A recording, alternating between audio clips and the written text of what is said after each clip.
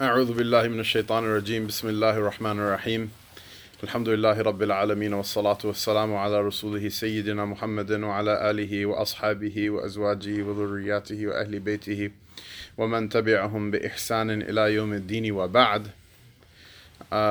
We continue with Bab al-Amri bil-Muhafadhati ala salawat, the chapter regarding the commandment to guard the prayers.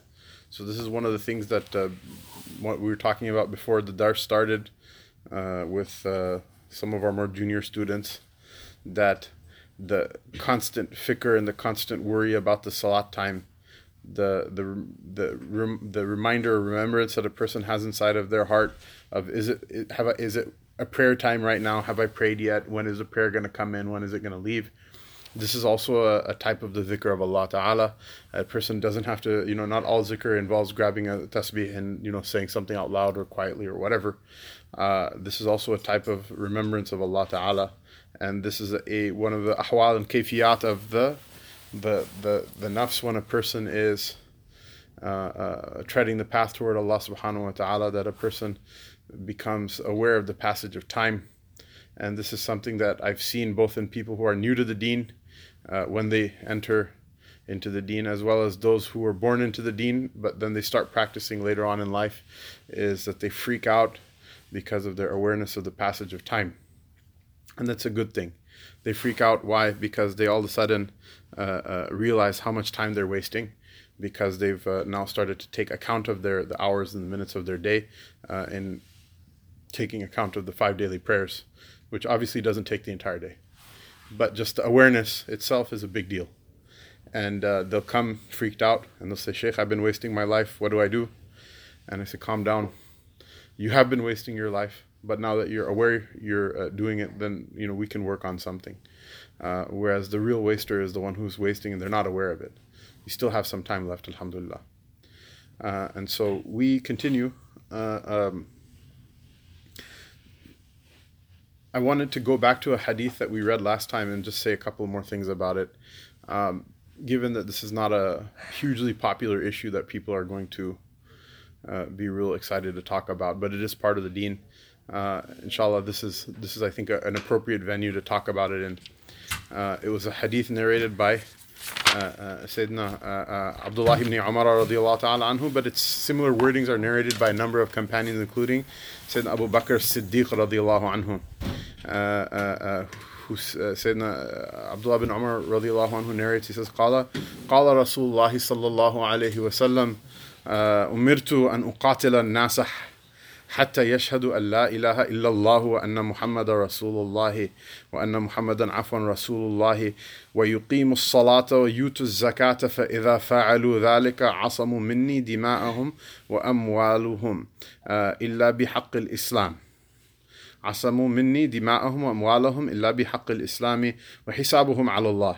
It's a hadith narrated by both Bukhari and Muslim, that the Messenger of Allah sallallahu alaihi wasallam, he said, I was commanded to fight the people until they bear witness that there's no God except for Allah, and that Sayyidina Muhammad sallallahu alaihi wasallam is his messenger, and to establish the prayer, and that they should give zakat. And once they've done so, by doing so, that action will protect their lives and their property from me, except for through the haqq of Islam, meaning afterward, if you kill somebody, you may be killed in retaliation, and if you damage property, then your property can be taken in restitution. But the rule is that your life and your property is sacrosanct from the Prophet ﷺ, meaning from all the institutions of the deen, and the rest of their hisab is with Allah, meaning there's so many other parts of Islam than just praying 5 times a day and giving zakat. But the rest of it, he said that the way of dealing with that, this masnoon way of dealing with that, is what is going to be through the Jummah khutbah and preaching, and through other mechanisms rather than the coercion of the state. And so this is something I just really get upset about, these things, and there's a very concerted effort, both by people of other faiths that see Islam as an impediment to their kind of hegemony in the world, as well as now increasingly Muslims, people who are legally in the hukm of being Muslims, and Allah knows what's best what's inside of their heart, whether they do these things out of some intentional hatred for the deen or out of some misguided quest to do something better than what was taught by Allah and His Rasul sallallahu alaihi wasallam. But Muslims, especially Muslim governments, and then thereafter those who are associated with their those scholars that are associated with their rule. So inshallah. Okay. So this is a hadith of the Prophet ﷺ, and you have to love the Rasulullah ﷺ and his companions, that they said things very straightforward in a very straightforward way, and the PR and spin other people can worry about and dealing with it. That's fine, but you should understand what the content of the message is first, and then you can worry about the spin and the style of it later. And so when the Messenger of Allah ﷺ said, I was commanded to fight the people until they bear witness that there's no God except for Allah, and that Muhammad sallallahu alaihi wasallam is His messenger, and establish the prayer and give zakat. People say, oh look, Islam's so violent, so horrible, and see, jihad and all of this other stuff, and it's right there in your text. So either you reform Islam and throw all this part out and just keep the part about kissing bunny rabbits, and the rest of it throw it all away, or admit that it's like a backwards and barbarian religion. So we live right now in a place where what is the motto of the deen? And the deen, one thing is a person's personal religion, and one thing is that the mu'amala that society has with each other, in ordering itself in a moral and a virtuous and upright state. So modernity is what umirtu an uqatila an-nas, that I was commanded to fight the people until they let a man marry another man or something like that. And literally people kill each other for stuff like that, for democracy, And I'm like, great, I don't have a beef with democracy. I don't have a bone to pick with democracy. There's certain parts of democracy that can be used for good, of course, and there's certain benefits in some parts of it, and there's misuses of it as well. But this idea that it's some sort of like aqidah level virtue that's worth fighting other people for, give me a break. Democracy, for all however wonderful it is, right? It's what elected this man who's mashallah made it like respectable for like news media outlets to teach the American people, the name of like questionable actresses and that don't star in the films that you and I watch, and weird fraud and weird, just types of behavior that we don't even tolerate from school children. It's made it really acceptable now, and people have become proud of it. So this is obviously, democracy does have a downside. People should admit that. And it's not really worth something killing other people for, which is really interesting, because if you look at foreign policy, you always see whenever it comes to a Muslim country, they'll be like, oh look, they're not ready for democracy yet, and the country will be sabotaged in such bizarre ways until like the democracy is good, until it will give the result that we want. But if it doesn't give the result that we want, then so the thing is, forget about practical matters for a minute, okay? Practically, I'm not a politician. I'm not lobbying for one thing or the other. Allah knows best, what's best for the world and what's best for the people, both Muslim and otherwise. And in those matters, my opinion is just as good as yours. It may actually be less useful. But completely in the world of the abstract ideas, democracy is not something that you're going to establish as the cornerstone of any cogent thought process. Because like everything else, it has its good days and it has its bad days. It has its good uses and it has its bad uses. And even in the good uses, sometimes you'll get a bad result, and even in a bad use, you'll get a good result sometimes.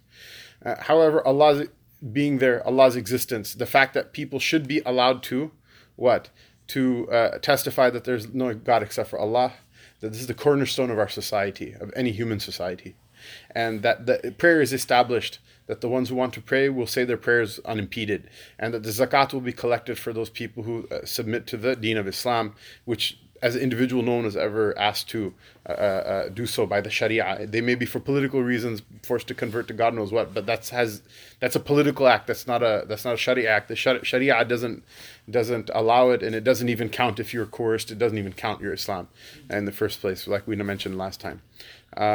So that's not something. I don't think that's something that people should feel embarrassed or ashamed about.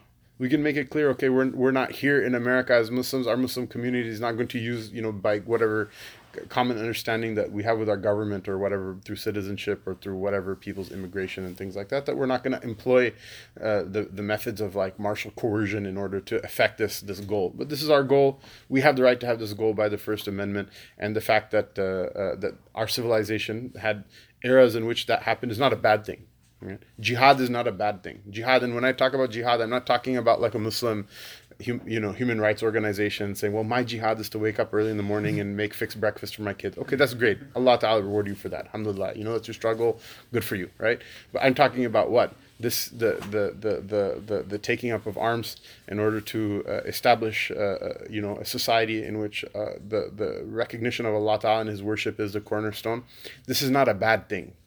And this is one of the things, like this crazy thing happened last week in Morocco, where there was two European backpackers who were like beheaded by someone who whatever, pledged allegiance to the Islamic State or whatever, right? Every crazy person in the Muslim world does that. All of these people, and there's absolutely no actual evidence that they have any coordination with anything. Just someone's crazy, and so they say, "Oh, I'm an Islamic State you," and that's it. It's become like some sort of like it's like if you got upset at every high school kid who like acted like a gangster and said, "I'm gonna cap you" or whatever. It's not like you can go back and say, "Oh, look, rap music is responsible for," or whatever, God knows what. They have nothing. They obviously, their person is crazy, and they chose to manifest their craziness through this one thing. And oftentimes they're goaded and prodded into doing these things by different agencies. That's the first thing. The second thing is that look at the articles, the way the articles are written. Oh, this person is a jihadist. It's like, calm down there. What if in the Muslim world we had like a newspaper, or the Muslim community had a newspaper, and every time a church-going Christian or someone who at least nominally affiliated with Christian, like on their Facebook profile, they did something wrong. You say, oh, look, this Crusaders did this and this Crusader did that. There are Muslims like that, by the way. They're all nutheads. There are Muslims who are like that.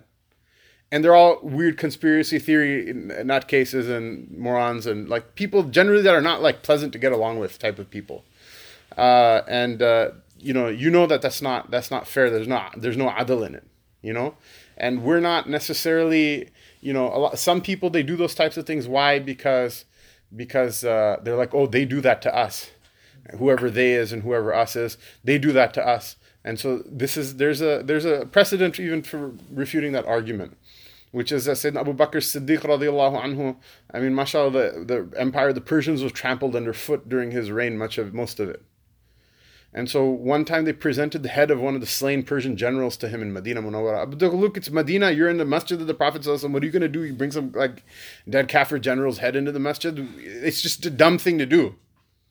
Like the common sense of Iman knows it's a dumb thing to do.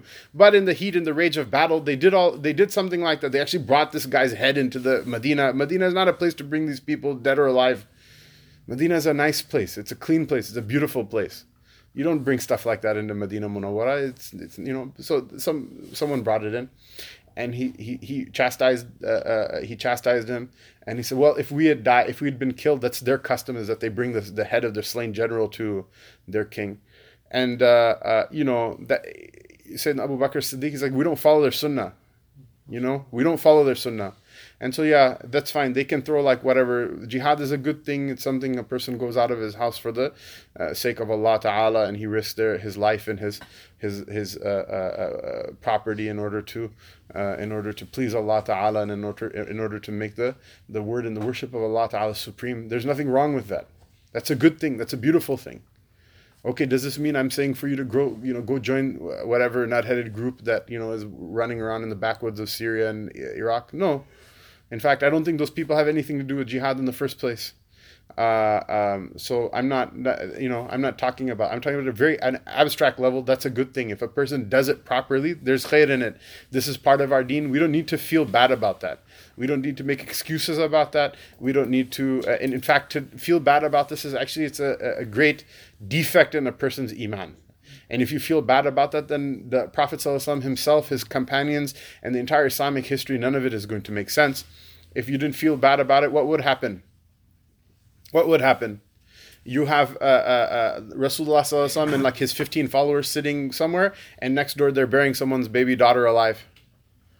And they're like, yeah, we don't agree with that, and we're going to issue like a press release. Come on. That's Allah Ta'ala's mercy is more than that amongst His creation, that He brought up from amongst the people somebody who would stop these things. This is why the Rasul Sallallahu Alaihi Wasallam is a rahmah lil alameen, and there's some people from this ummah who will constantly be quashing batil in this creation of God, and that's what it means to be a khalifa of Allah Ta'ala on the earth. That's what the khilafah means. It doesn't mean having a government. Having government's an instrument by which that is prosecuted. But the maqsad is what? That this mercy should be not overwhelmed by the barbarism of just crazy people. And so not only do we not need to feel bad about it, it's a part of our iman to be proud of it. And fine, if some nut-headed group of people is doing it wrong, call them out. But that doesn't have anything to do with what the rule is. Those things are exceptions, and they're misapplied as well. Just because some kid from like whatever is entrapped by an FBI agent, and the kid already has like mental issues, and they entrap them into like going and do something stupid. Okay, look, you just proved that teenagers are stupid. This has nothing to do with any tenets of our faith whatsoever. And we should be very clear about that. And unfortunately, a lot of people are not clear about it. But one of the good things about the current political climate in America is the very thin veil of like how stupid and comical these things were from before. Even that's been lifted now. And so a lot of people know, that like, hey, you guys are all right. This is just the same nonsense that's coming on everybody, coming to everyone's door. It's coming to your door before. It's now coming to everybody's door. So we know. So this is a good time to share these things with people, even politically. I think it's a good time to share these things with people. Although that shouldn't be the barometer of what your deen is. But for those who are highly political minded, for them we can say also, yes, this time is, your misgivings you have, they're assuaged now. Because really people don't care anymore. Now people, you see them at the airport, and just as a backlash, against like, hijacking the government in order to build a stupid wall or whatever, backlash for all these dumb things, people are like, actually they see you as a Muslim and they're like extra nice to you now, instead of like, rather than whatever Captain America who works for the TSA who's sniffing your underpants in front of everybody in order to stop the next 9/11 or whatever. I mean, that's happened to me. I say that, I go, it's good, you're a real American hero. You're going to stop a big, thing. Why don't you sniff it one more time? See, you might smell something you didn't smell before. Sir, I'm just doing my job. I'm like, no, you're not. I go, but whatever.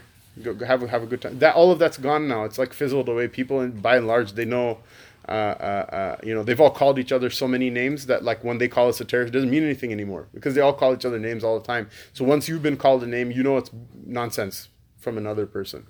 This is the plan of Allah Ta'ala. None of us would have chosen this as like the ideal way that we want things to be in this country.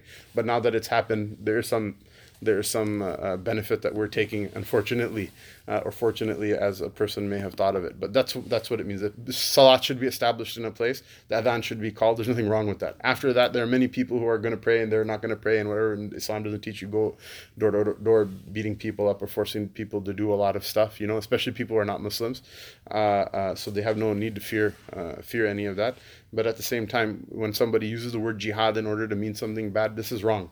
This is stupid. This is a caricature. This is like really cheap propaganda. Like, one would hope that they would be a little bit more sophisticated with it. This is a very like cheap type of propaganda, and it's nonsense, and we're not, we don't accept it. We're not happy about it. وعن سيدنا جابر رضي الله تعالى عنه قال سمعت رسول الله صلى الله عليه وسلم يقول إن بين الرجل وبين الشرك والكفر ترك الصلاة عفوا رواه Muslim. So now there's a class of hadiths that are inside this chapter, all of which basically are more explicit than the ones that came from before, in alluding to the idea that missing the prayer is a type of disbelief. And so the aqidah of the Ahl Sunnah wal Jama'ah is that missing the prayer is a sin. It's not disbelief, whether a person does it intentionally or unintentionally. But if there was ever a deed which was considered to itself, or sin that was considered to be kufr, as an exception to that rule, some of the muhaddithin and the Hanabila, they considered abandoning the prayer without valid shar'i excuse. They considered it to be kufr. because of these hadiths. And so the majority of the ulama, they explain the hadiths, and will explain them also in a way that doesn't, they understood them to mean something else other than that. But anyone who speaks a little bit of Arabic should know that it is not unreasonable to take the meaning of kufr from the meaning of kufr in the way that we use it in the theological sense. It's not like unreasonable at first glance. And Rasulullah sallallahu alaihi wasallam, وَمَا يَنْتِقُ عَنِ الْهَوَىٰ إِنْ هُوَ إِلَّا وَحْيٌ يُوحَىٰ. He doesn't speak from his vain desires. Rather, everything he says is a revelation that's revealed to him.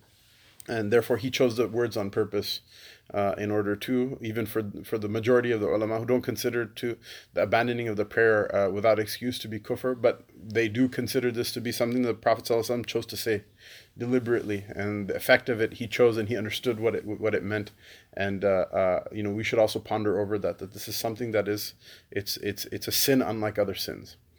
So Sayyidina Jabir ibn Abdullahi radiyallahu ta'ala anhuma, he said, I heard the Messenger of Allah sallallahu alayhi wasallam say that indeed the thing that stands between a man and between disbelief and worshipping other than Allah subhanahu wa ta'ala is the abandonment of the prayer. And so the meaning of this is what? Is that the salat itself is the greatest wird. It's the greatest zikr that a person does. It's the greatest wird that a person has for receiving blessings and light from Allah Ta'ala and progress in their suluk and their journey toward Allah Ta'ala. And without the help and the madad that they receive from the prayer and from the salat, it will be difficult for them to stay in the kayfiyah or in the state of iman. It's a state of the heart, and that state is difficult to maintain without the salat. Many people may believe that they're maintaining it, and Allah knows best what the reality is. Allah Ta'ala knows best what the reality is. So we don't walk around calling people kafir or whatever, but at least as a general trend, the abandonment of the prayer without excuse is something the Messenger of Allah sallallahu alaihi wasallam himself is saying that this is the barrier. This is, the Trump wants to build his wall. This is the wall. This is not the wall between America and Mexico. This is or U.S. and Mexico. This is the wall between what? It's between kufr and the iman of a person. And so if you look at the wording, like technically it doesn't say that the person who leaves the prayer is not a Muslim, but this is the impediment, the obstacle between them. And the conclusion that the mind logically makes is that if that impediment and obstacle is removed, then a person, there's nothing stopping them from leaving the deen. Wal-'iyadhu billah, Allah Ta'ala be our protection. So we'll read through a couple of these hadiths and then we'll talk about them a little bit. وعن بريدة رضي الله تعالى عنه عن النبي صلى الله عليه وسلم قال العهد الذي بيننا وبينهم الصلاة فمن تركها فقد كفر رواه الترمذي وقال حديث حسن صحيح. Sayyidina Burayda radiyallahu ta'ala anhu, he narrates that the covenant that's between us and between them, the covenant that's between us and between them, and who is the us and who is the them? Baydawi, the famous Shafi'i Qadi in the Sahib al-Tafsir. Many people, by the way, mashallah, tafsir, you probably heard me mention this a number of times. Tafsir is one of the most abused subjects of Islamic learning, and people, to them, tafsir is like, the story time of stories that this ayah reminds me of in my life, which is not what tafsir is. But the actual understanding of the Quran based on sound principles of logic and the sound understanding of the Arabic language and the explanation of parts of the Quran by other parts, and the explanation of the Quran based on the teachings of the Messenger of Allah sallallahu alaihi wasallam and his companions and their students. So that tafsir, mashallah, Qadi Baydawi, he wrote a tafsir which is like unreadable to many people. Many people who are like imams in the masjid and looked at as scholars, the tafsir Baydawi is not readable to them. It's a very highly technical work. So he's saying that the meaning of the covenant between us and between them, who's the us and who's them? Baydawi rahimahullah ta'ala said that the us and the them is the people of Iman and Munafiqeen.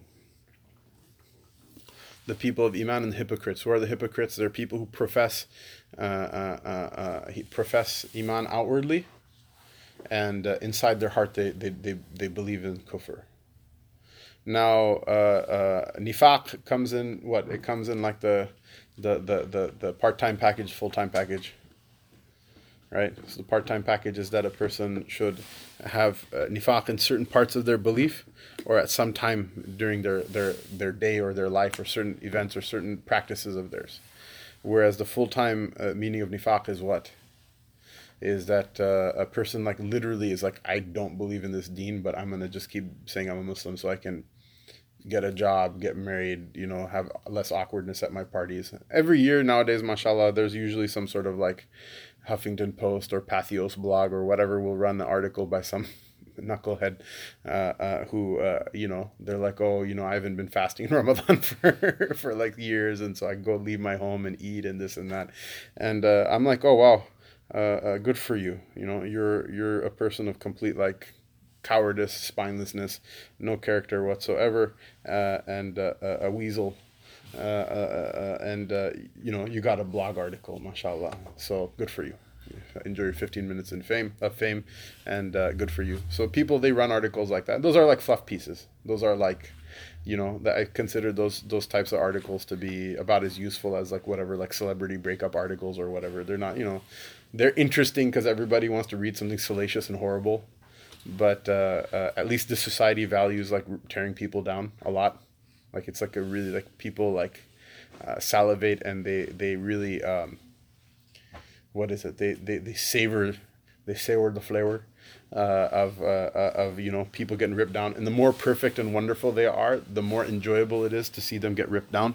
So yeah, they're like, oh wow, these people, they're modest, and they like worship Allah Ta'ala, and they don't drink, and they seem to have like good families. So like, look, this one guy does, he goes to Burger King during Ramadan, and like, usually regular people have one heart attack because he's not fasting. I have two because, it's not halal. But whatever. Who cares? It happens. It's not kufr. The boasting about it is probably closer to kufr than actually not fasting. But khair. So this is munafiqeen. Now, this hadith actually is kind of like a counterpoint, because the munafiqeen are people who are outwardly profess Islam, and the sharia runs on the outward. There's no way if you can tell if somebody is telling the truth or lying when they say La ilaha illallah, and nor are you obliged to even speculate about that. Rather, what? وَنَذَرُ صَائِرَهُمْ إِلَى اللَّهِ, that we vouchsafe their secret that's in their heart to Allah Ta'ala. Yawm al-Qiyamah, He'll join them, He'll judge them. So legally they're still Muslims, right? Which is the idea of like, right, these hadiths, if a person wants to say, oh look, there's a hadith that says that that says that the abandoning the salat is kufr, then one of the meanings of that is what? It's nifaq, it's hypocrisy. Now, this doesn't mean that you can walk up to anyone who like you see like miss a prayer and be like, you're munafiq, there's a hadith. Allah knows best. But what it does do is it provides some sort of clarification that person, you cannot legally accuse them of kufr. At least legally they're Muslim. Allah knows what's in their hearts. So the ahad that separates us and them is what? It's the salat. And whoever leaves it, that person has committed disbelief. So the idea is what? Is that if it's nifaq, then legally you can't say it, but it's a matter that's hidden and unseen. But Allah knows. And, even if a person can be like, oh, look, this is a proof it's not like kufr in the sense that you can't make takfir of someone for it. But at the same time, it means you're a munafiq. Like, it's not a good thing. It's a really bad thing, right? You're the darakul asfali minan nar. That just means that Yawm al-Qiyamah, you'll have a punishment worse than the punishment of people who are getting drunk on Christmas. You know what I mean? Which is a bad thing. It's a really bad thing. A person should want to avoid it. If a person has iman in their heart, they should not like that. They shouldn't be happy about it. If you're not able to reform yourself overnight, that's fine. Good habits are hard to make. Bad habits are even harder to break. That's fine, but like in your heart, if you have the desire for it, you're still on the way to something, Whereas if you still think like praying 5 times a day is useless, this is really unfortunate. Like I have relatives who say stuff like that, uncles and things like that. There used to be a time that people's elders used to, mashallah, give them sagacious advice. And so whoever has, mashallah, pious people who are their elders and their parents, and mashallah, you should thank Allah Ta'ala. So I have an uncle who he went off on a tirade about like, oh, there's this one, country I went to and worked as an engineer, and in that country there are people who, they pray 5 times a day, but they get drunk astaghfirullah. And I wasn't like, I was just very early in my studies at that time, but I was like, yeah, that's actually, having a beer is not, it's bad. Don't get me wrong. It's not a good thing to do, but as a sin, it's nothing compared to abandoning the prayer. And this is a sign that points to a greater defect in our iman, which is what? I guarantee you, almost any Muslim kid, if you went home, if you cracked open a Budweiser in front of your parents, they will have a heart attack. And don't do it because it's haram and it's bad and it's like they should have a heart attack, right? They would have a heart attack, justifiably so. Right? Or if you're a resident of like Colorado or Washington State, or recently, much to the chagrin of my friend and respected brother Dawood Walid, if you're you roll up a joint and start puffing, your parents are gonna probably have a heart attack, and they very well should. But people sleep through Fajr every day. They don't even set their alarms. People sleep through Fajr every day. People waste the Zuhr, Asr, Maghrib, Isha. They'll go days without praying. They'll skip the Salat al-Jumu'ah for the most inane of reasons. They'll do all of these things. Nobody will say anything. Rolling up the joint and smoking it is bad. Having the beer is bad. Missing the prayers is even worse. But worse than all of the above is what? The idea that the deen is teaching one thing and we have our own sensibilities that are different and we feel entitled to those. This is all like really, there's a lot wrong there, right? And the funniest thing is that the thing that's going to be the most destructive for a person's deen in this world, and for their heart and their ruh in this world, and for their life, their physical life also, for their body, for their health, for their rizq, for all of these. That's the thing, and that's the thing that by changing it, they'll get the most benefit in the hereafter, and the most barakah in their life and in their provisions and in their wealth and in their heart and their body and their everything. Out of all of them, that's the same thing, and it's also the same thing that's the easiest to change out of the three of them.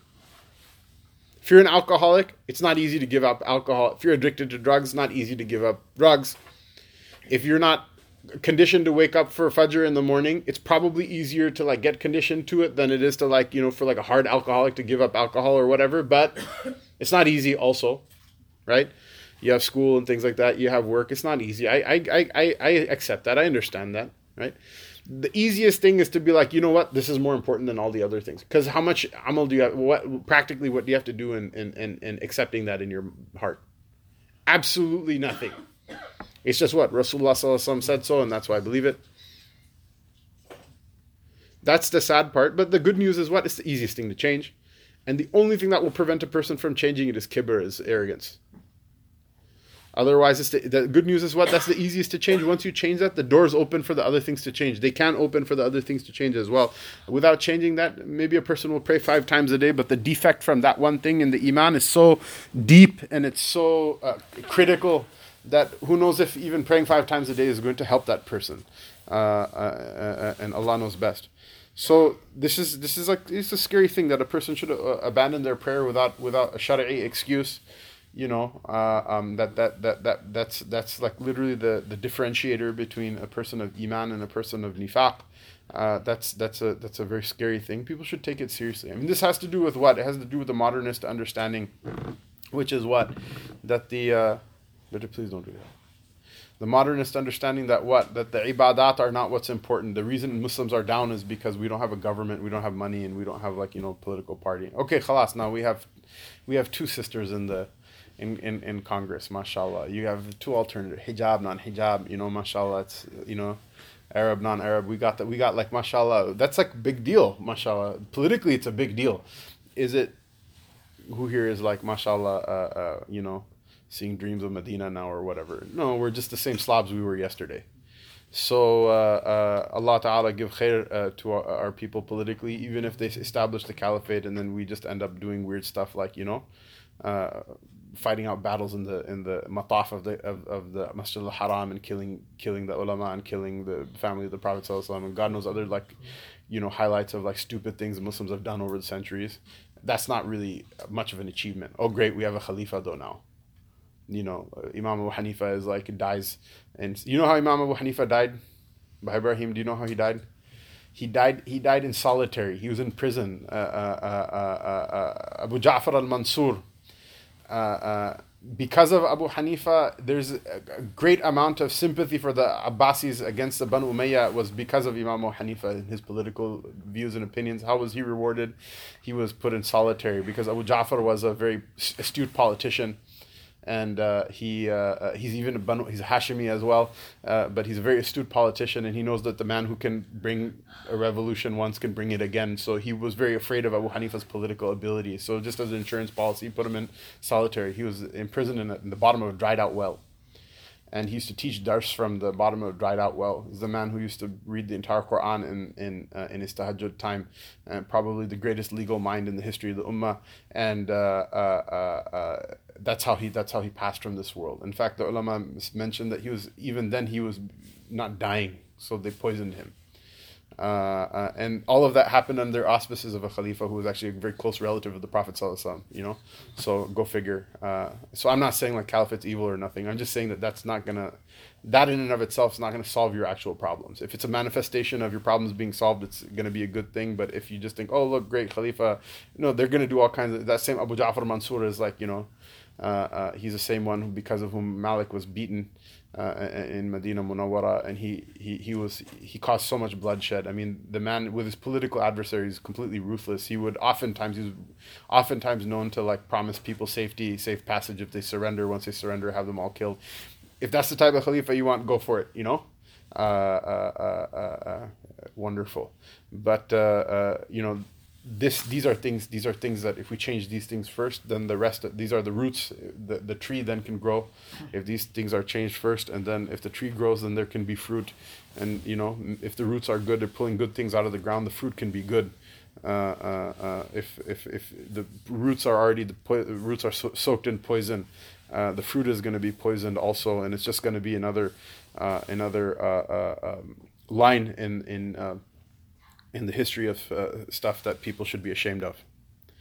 وعن شقيق ابن عبد الله التابعي المتفق على جلالته رحمه الله تعالى قال كان أصحاب محمد صلى الله عليه وسلم لا يرون شيئا من الأعمال تركه كفر غير الصلاة. رواه الترمذي في كتاب الإيمان بإسناد صحيح. So Shaqiq bin Abdullah, the Tabi'i, who's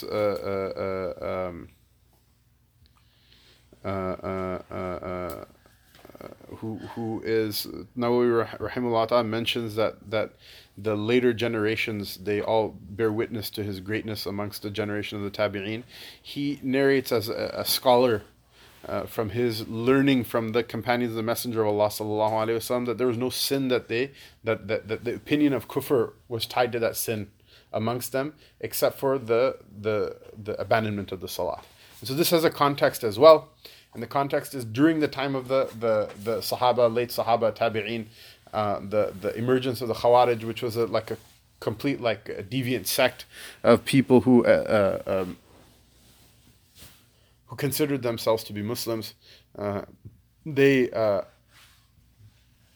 considered any sin that a person did, they considered that a sin would take them out of the pale of Islam. And this is something that the Tabi'in, right? The Khawarij are not Tabi'in. Even though they met the Sahaba, they actually met them in what battle and things like that, right? But they're not considered Tabi'in. Why? Because they didn't accept the authority of the Sahaba radiallahu anhum as the canonical transmitters of the deen from the Prophet sallallahu alaihi wasallam. Rather, they would hear the Quran and they would interpret it in their own way. And so, and they were a menace to Islam. They're a thorn in the side of the Muslims for centuries, and they still exist today. Most of the slave traders You'll hear this, like, people are like, well, Muslims are bad too, the Arabs, they, slave trade. Most of the slave traders that used to, Muslim slave traders, quote unquote, that would take engage in the business of unlawfully obtained captives, they're usually Khawarij, they're usually Omani, connected with the Omani trade empire. The capital of which is not in Oman, the capital of which was in Dar es Salaam, in the island of Zanzibar. Right? Zanzibar and Tanganyika, they unified into one country, which is what Tanzania is. Zanzibar, Zan, right? Tanganyika and Zanzibar become Tanzania. But they got kicked out by the locals for being colonizers, which was essentially what they are, and so they had to go back home to their homeland, which is Oman. But they used to maintain a kind of like a Venetian style like trade empire that would go up and down the east coast of Africa and through many of the same places the Yemenis used to trade. So the Hadramis would go and take the deen in different places. These guys would just engage in some very questionable types commercial practices. That's why Gawadar, any Pakistanis here? Right? Gawadar, the port city of Gawadar, was obtained by Pakistan from Oman.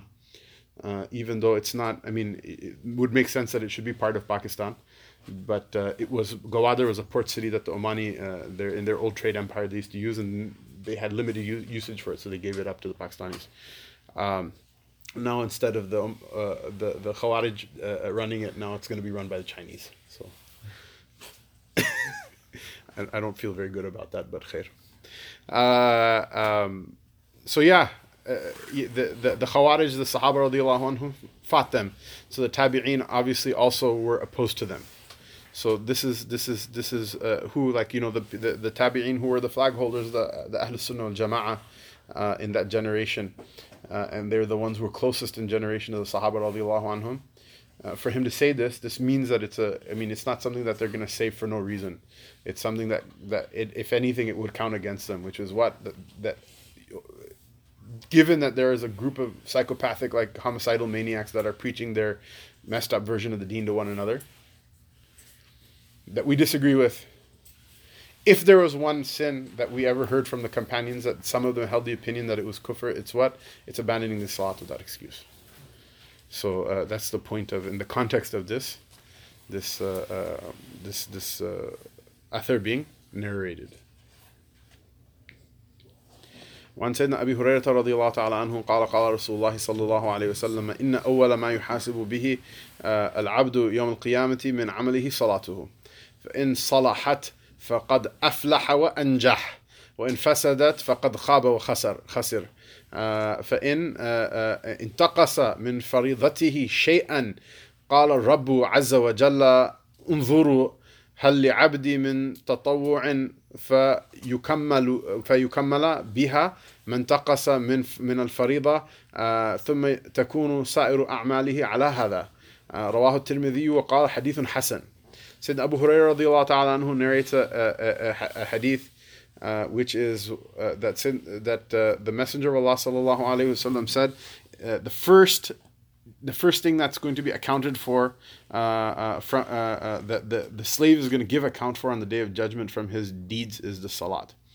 And if the account of the salat is correct, and if meaning what, that it's all the salats are in place, then that person will be from the people of happiness and the people of success. And if that accounting goes badly, then that person has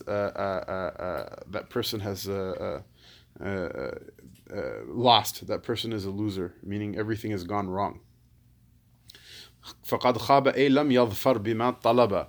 That person is not going to get what they want. Their hopes are going to be dashed, and they're going to be a loser on that day. And if the account is like almost there, like 80% or 90%, which I guess enough to like fly an airplane or like do medical operations on people, but Yawm al-Qiyamah is not going to quite make it like that.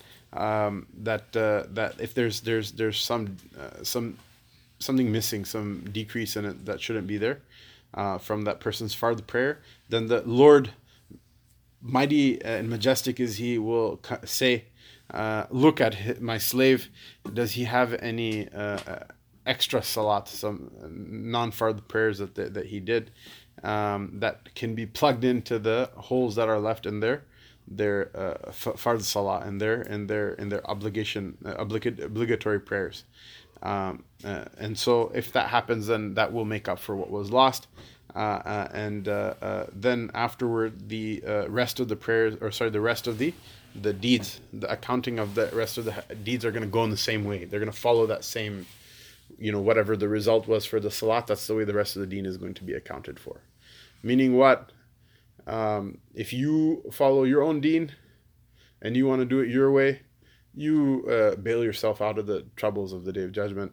If you want to follow the deen Allah's way, then count on Allah Ta'ala to be the one who will be the source of your success on that day.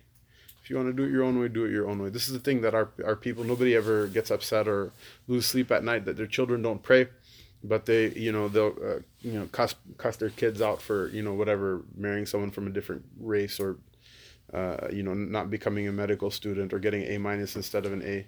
Okay, go marry your first cousin if you want, right? Go become a medical student and go get A+ and everything. That's fine.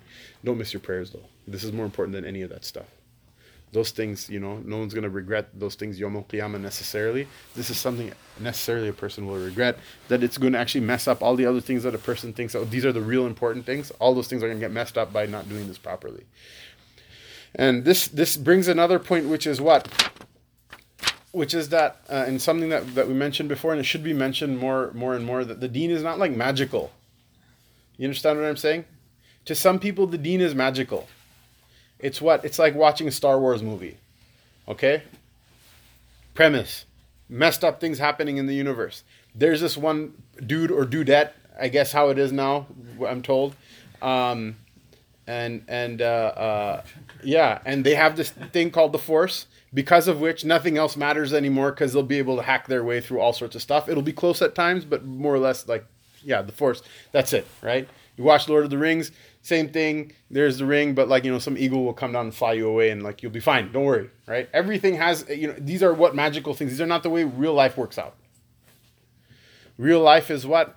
Everything is accounting. Everything is numbers. Everything is everything. There's balance.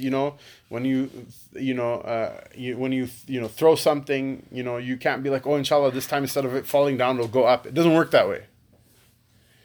And to a lot of people, because there's stuff that's happening in the ghaib, in the unseen realm. Ghaib doesn't mean that it's fake. It just means you can't see it. Ghaib is kind of the existence of your ancestors, or they exist. Even though you may not even know what the name of your whatever 7th or 17th or 70th or 700th lineal ancestor is, but it doesn't mean that they don't exist. They existed, right? But it's something you don't see. So something that's in the ghaib, just because it's in the ghaib, doesn't mean it's magical, fantastic. Fantastic in the sense of good, maybe, but fantastic in the sense that it violates the rules and operations of logic, absolutely not. And there are many people, their practice of deen is like that. It's based on magical thinking, especially, mashallah, Sufism is, it's all based on magical thinking, right? You don't learn the fiqh, you don't learn the aqidah, you don't practice any of the stuff, but you think I took bay'ah with so-and-so sheikh, and because of that, somehow magically this is going to help. It's not going to help you. This is the power of nisbah and this and that. Obey nisbah is like electricity, right? Okay, there's electricity at the power plant. You haven't plugged anything in. How are you going to get it?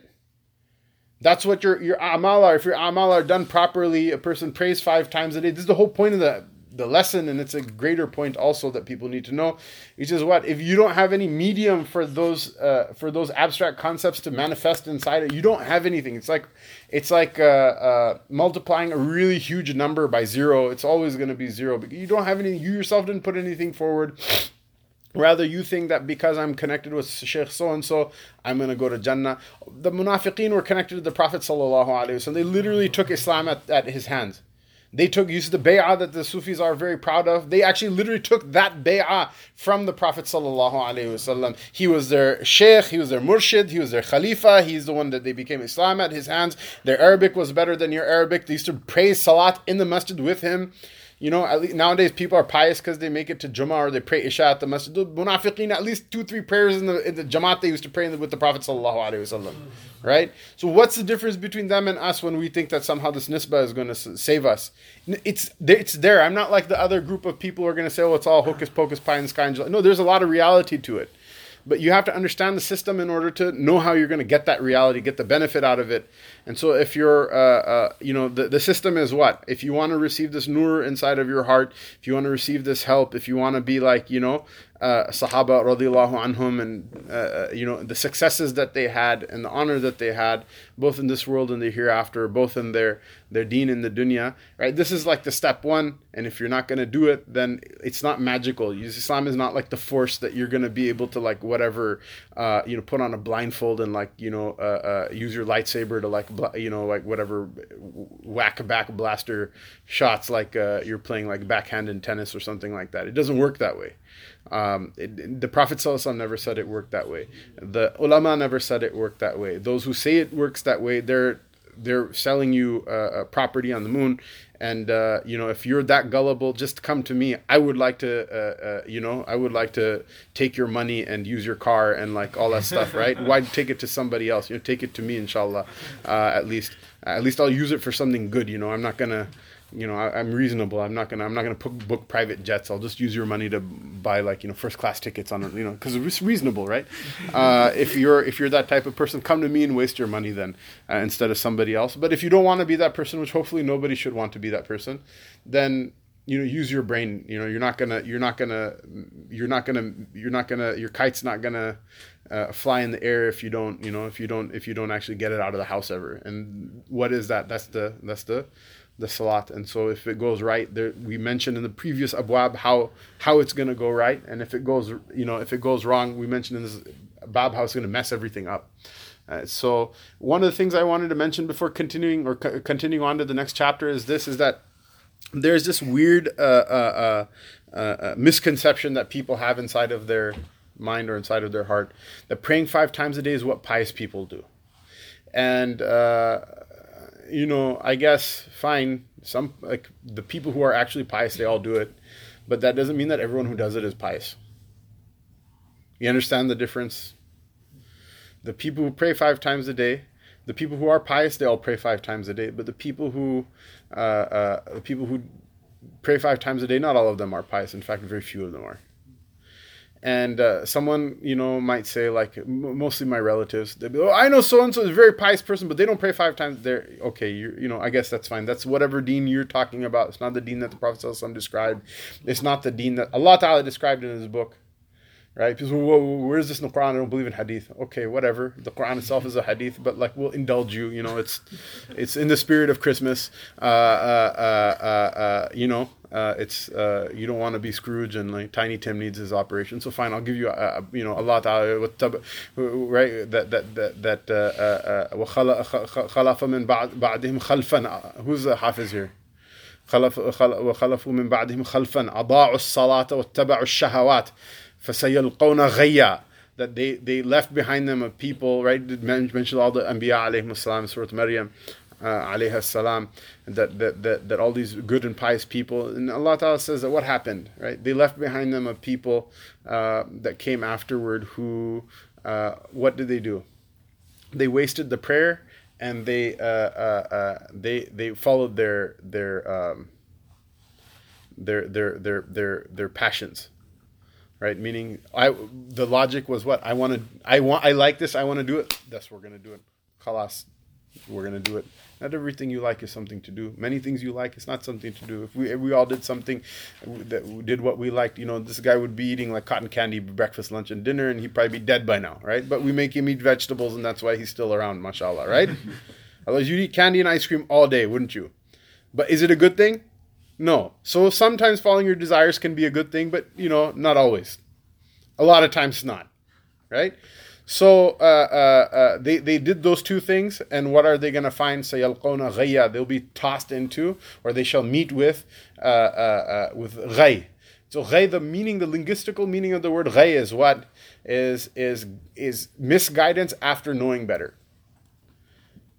There's dalal, which is like the misguidance of you didn't know in the first place. You looked at a bottle of antifreeze and you're like, Kool-Aid, and you just downed it and you died.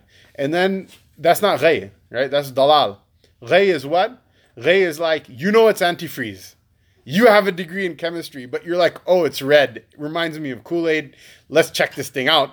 And so you down the whole thing. And then when you're dying, you're like, wow, that was a dumb idea. I knew it was a dumb idea. That's what ghay means linguistically, right? But the meaning here is that Allah Ta'ala, after this stupid tendency that human beings have, Allah protect us from the evil of our na'udhu billahi min shururi anfusina wa min sayyiati a'malina. It's part of the Masnoon Jum'ah khutbah that we seek refuge in Allah from our the evil in our own selves, which is like that type of stupidity amongst others, and from our own bad deeds, that our bad deeds catch up with us and harm us. That this valley in Jahannam is named after that tendency. It's a valley in Jahannam. People will be punished there, and it's for the for the people who wasted the prayer. Meaning what? That the kuffar are not punished for wasting the prayer, at least according to the Maturidi school, which has a very solid argument.